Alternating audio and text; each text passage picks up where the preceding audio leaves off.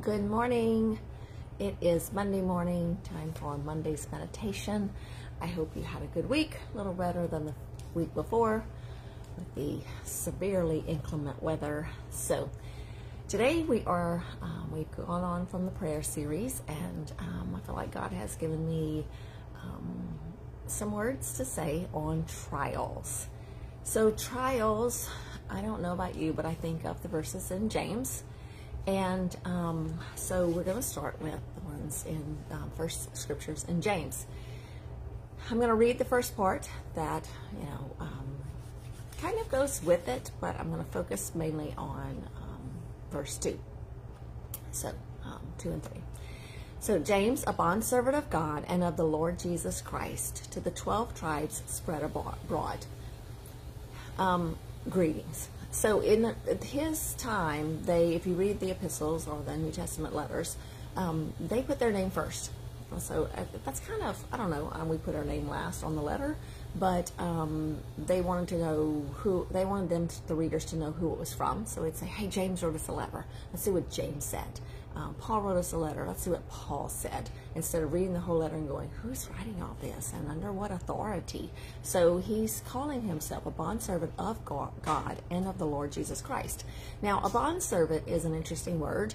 It is not as we think as these days. We have a different reference of it, but it's a doulos slave is what that was called, if I'm pronouncing the word correct, in the Greek. And it was a slave who willingly wanted to be with his master, and he would go even after his ownership. It talked about, I was going through, I think it was in Exodus, reading my Bible through a year, and it talked about he put his ear on the door and he would drive an awl through it, AWL, and would make a hole in there so he would know he was that type of slave.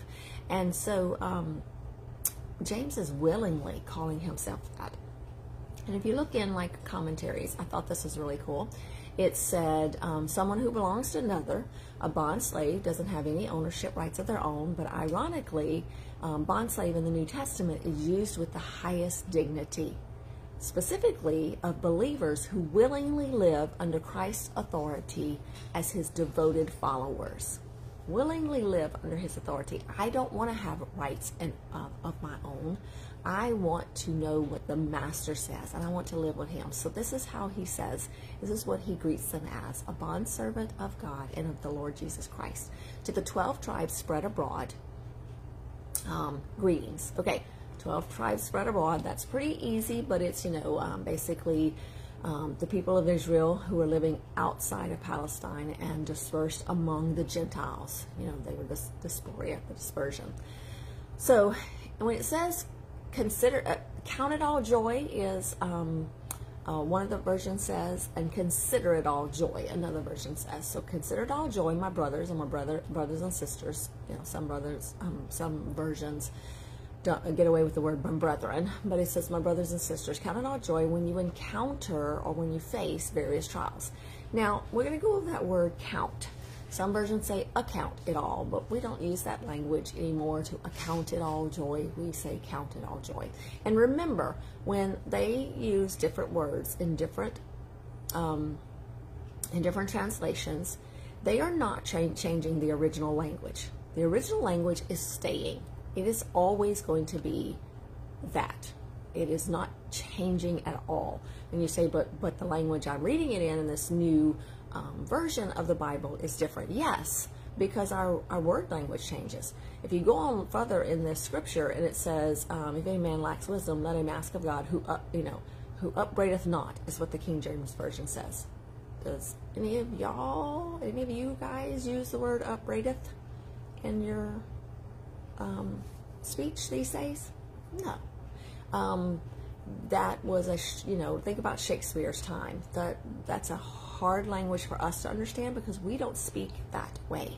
And so we have to have courses on how to understand what he was meaning with those words. And at the time, it was very understandable. Well, we're not in that time anymore. So we have to change the reading of it to be more current with our speech and the way we talk, but it is not changing the original language, the original word way, the original meaning of the of the language of the Bible. So I want to make that clear. So count it all joy when you encounter various trials. I don't know about you, but that's not my first reaction to trials. It is not to go into count it towards joy. Now, let's go over that word count. It's an accounting term. It could be, consider it. You think about it. But when you think about it, you put it in the positive column of pros and cons in life. Accounting term would put it in the deposit column. So it's a positive thing. Count it all joy.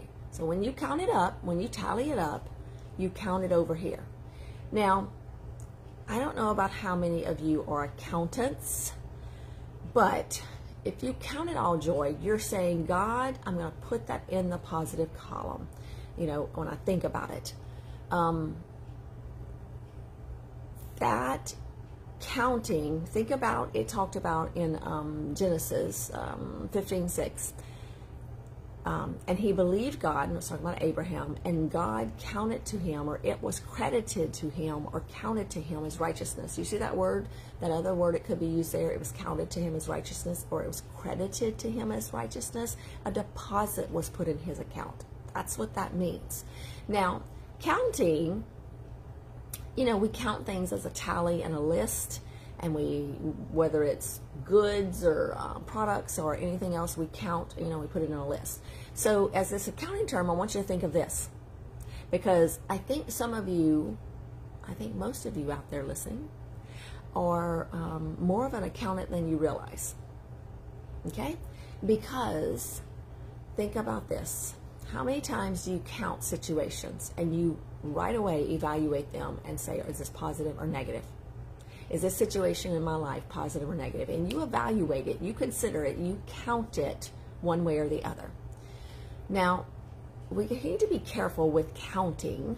We do need to count our blessings, but as an accountant, that's what you want to be counting your blessings, not counting all the wrong things.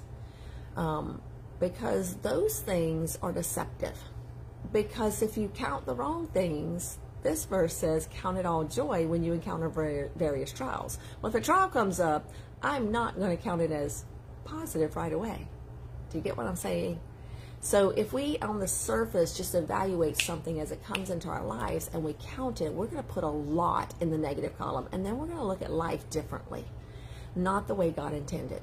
When you first encounter something, think about an encounter. It can be the whole event. He had an encounter with Jesus Christ, and that's a lifestyle thing. So it can be a whole event, but think of encounter as that first time when you encounter various trials. Count it all joy right when it comes in your life. Again, I don't know about you, but that's not my default reaction. But I'm going to tell you, last night as I was mulling over this and praying about it, kind of thinking about it, when I thought immediately as I was going through this verse, God reminded me of someone when I was doing home health that I went to see. And when I walked in the house, it was just the elderly couple, and I was there to see the wife. And I remember it being peaceful, but distinctly peaceful. Like, it was the most peaceful house I ever went into. Ever since, up until that time, that was the most peaceful house. And to this day, that is the most peaceful house I've ever been in. And it was interesting. We were not of the same denomination, but we connected right away and began to talk. And I telling you, that woman had the sweetest spirit. And she was going through a horrendous situation. I won't get all the details because it was very odd and unusual. And it was very, very painful. And it lasted for a while before it ended. Like, it had an end to it. There were things that were happening. And I would go in, and she would maybe still be in bed that morning, and would go in and talk to her, and she would say, oh, look what happened. And it was horrible. It was a horrendous thing. And she would just tell me. It wasn't like she wasn't, like, say, joyful over it. She wasn't happy these negative things were occurring. They were not something pleasant. but she maintained such a sweet spirit. And what I wanted to talk about is count it all joy when you encounter various trials, because we know, it says in the next verse, that the testing of our faith produces endurance, and let endurance have its perfect work, so that you may be perfect and complete, lacking in nothing. But it gives a little caveat here: if you lack wisdom, if anyone lacks wisdom, let him ask of God, who does not chastise us for asking, and it will be given. So, the first part talks about the trial, and then right away it talks about the testing of our faith, but then it talks about all these wonderful things that are going to occur with this trial, or with this testing of your faith. That's what you latch onto, is all the things after that. And let endurance have its perfect work, so that you may be perfect and complete, lacking in nothing. That's what you keep your eyes on. Paul talked in one of the verses, and I can't think of it right now, but I press onward, or upward, to the prize, to the high calling, and the prize that he was going to get. That's what his focus was on. Because think about all that Paul went through. I mean, he tells in one version how many times he was stoned and shipwrecked and left for dead. And yet he's still reaching and climbing through all those trials and tribulations and persecutions. He's still looking forward and pressing on for the calling he had and the prize that he knew he was going to get in the end. And that's what this verse focuses on. When it talks about trials, I looked it up in commentary in the original language. In the original languages, I looked it up. Trials is a word from two words. The Hebrew and Greek is an interesting language, but it's more colorful when you look at it. But it comes from, it says, temptation or test, both senses can apply simultaneously depending on the context. The positive sense of test and the negative sense of temptation are functions of the context, not merely the words themselves. So what's going on around it is what it's saying. And in this situation, it's a trial so that you will end up better, more Christ-like, more prepared for the next situation, because you will be perfect and complete, lacking in nothing.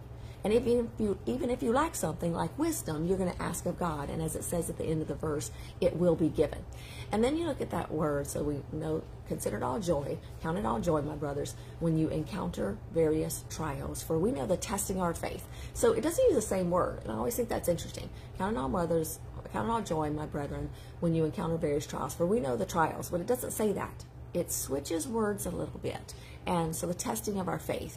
Now, that word is very interesting. It's what it says is what is found approved. The testing of our faith. What is found approved or genuine after the testing. The focus is on the inevitable results of this. Let me read that again. It's what is found approved or genuine after the testing. It is focusing on the inevitable results of this. That's what it is. It is enduring because you know what's coming after. I think, well, let's look at the word endurance. I did a little study one time on the original languages of through the Spirit, and I really liked that, again, because it just gives such more, hopefully you'll get it. It's, I can't pronounce the word, hupomneo, okay? So, one, okay? So I probably butchered that word. But it's two words, means under and to remain. So to remain under, to endure, endurance, we get that word. But to remain under, you hear that? Willingness, like James said at the beginning, a bondservant of Jesus Christ, of God and of Lord Jesus Christ. He willingly put himself in that position. A bondservant, a doulos slave, who willingly said, I'll stay with the master. You are so kind and loving. I want to be in your care and cared for you and under your household management. But it says properly means remain under. It's endurance, steadfast, especially as God enables the believer to remain under or to endure the challenges he allots in life. Okay, think about that for a minute. properly to remain under, endure steadfastness, especially as God enables the believer to remain under the challenges he allots in life. And I think that needs to be the focus, and we're going to wrap up with this. I think that needs to be the focus when you encounter various joys. And that's the way you can count it all joy. You may not feel joyful, but you can count it as an accountant. You can put it in the positive column because of the sovereignty and the love of God. Because it says, I'm going to read it again, especially as God enables the believer to remain under, or to endure, the challenges he allots in life. There is it. He is. It all comes back to that. The sovereignty of God and the love of God. I know who this situation is all about. It's all about kingdom purposes. It's all about me becoming more Christ-like. And it's not something as used as a temptation or to crush me. It is for me to count it all joy when you encounter various trials. It is for me to have endurance and to be perfect and to be lacking in nothing. And that part sounds great. But what it comes through is when you encounter various trials. But you know what? Because I know my God, I count it. I'm going to count it. I put it in the positive column. I put it in the deposit column. And I count it all joy, my brothers and sisters, when you encounter various trials. For we know that the testing of our faith produces endurance. And let endurance have its perfect work. Don't just try to pray it away right away. Let endurance have its perfect work so that you may be perfect and complete, lacking in nothing. So this week, this is what I want you to do. I want you to think about the things that come your way this week. And what is your first thought? Again, not to go, oh, yay.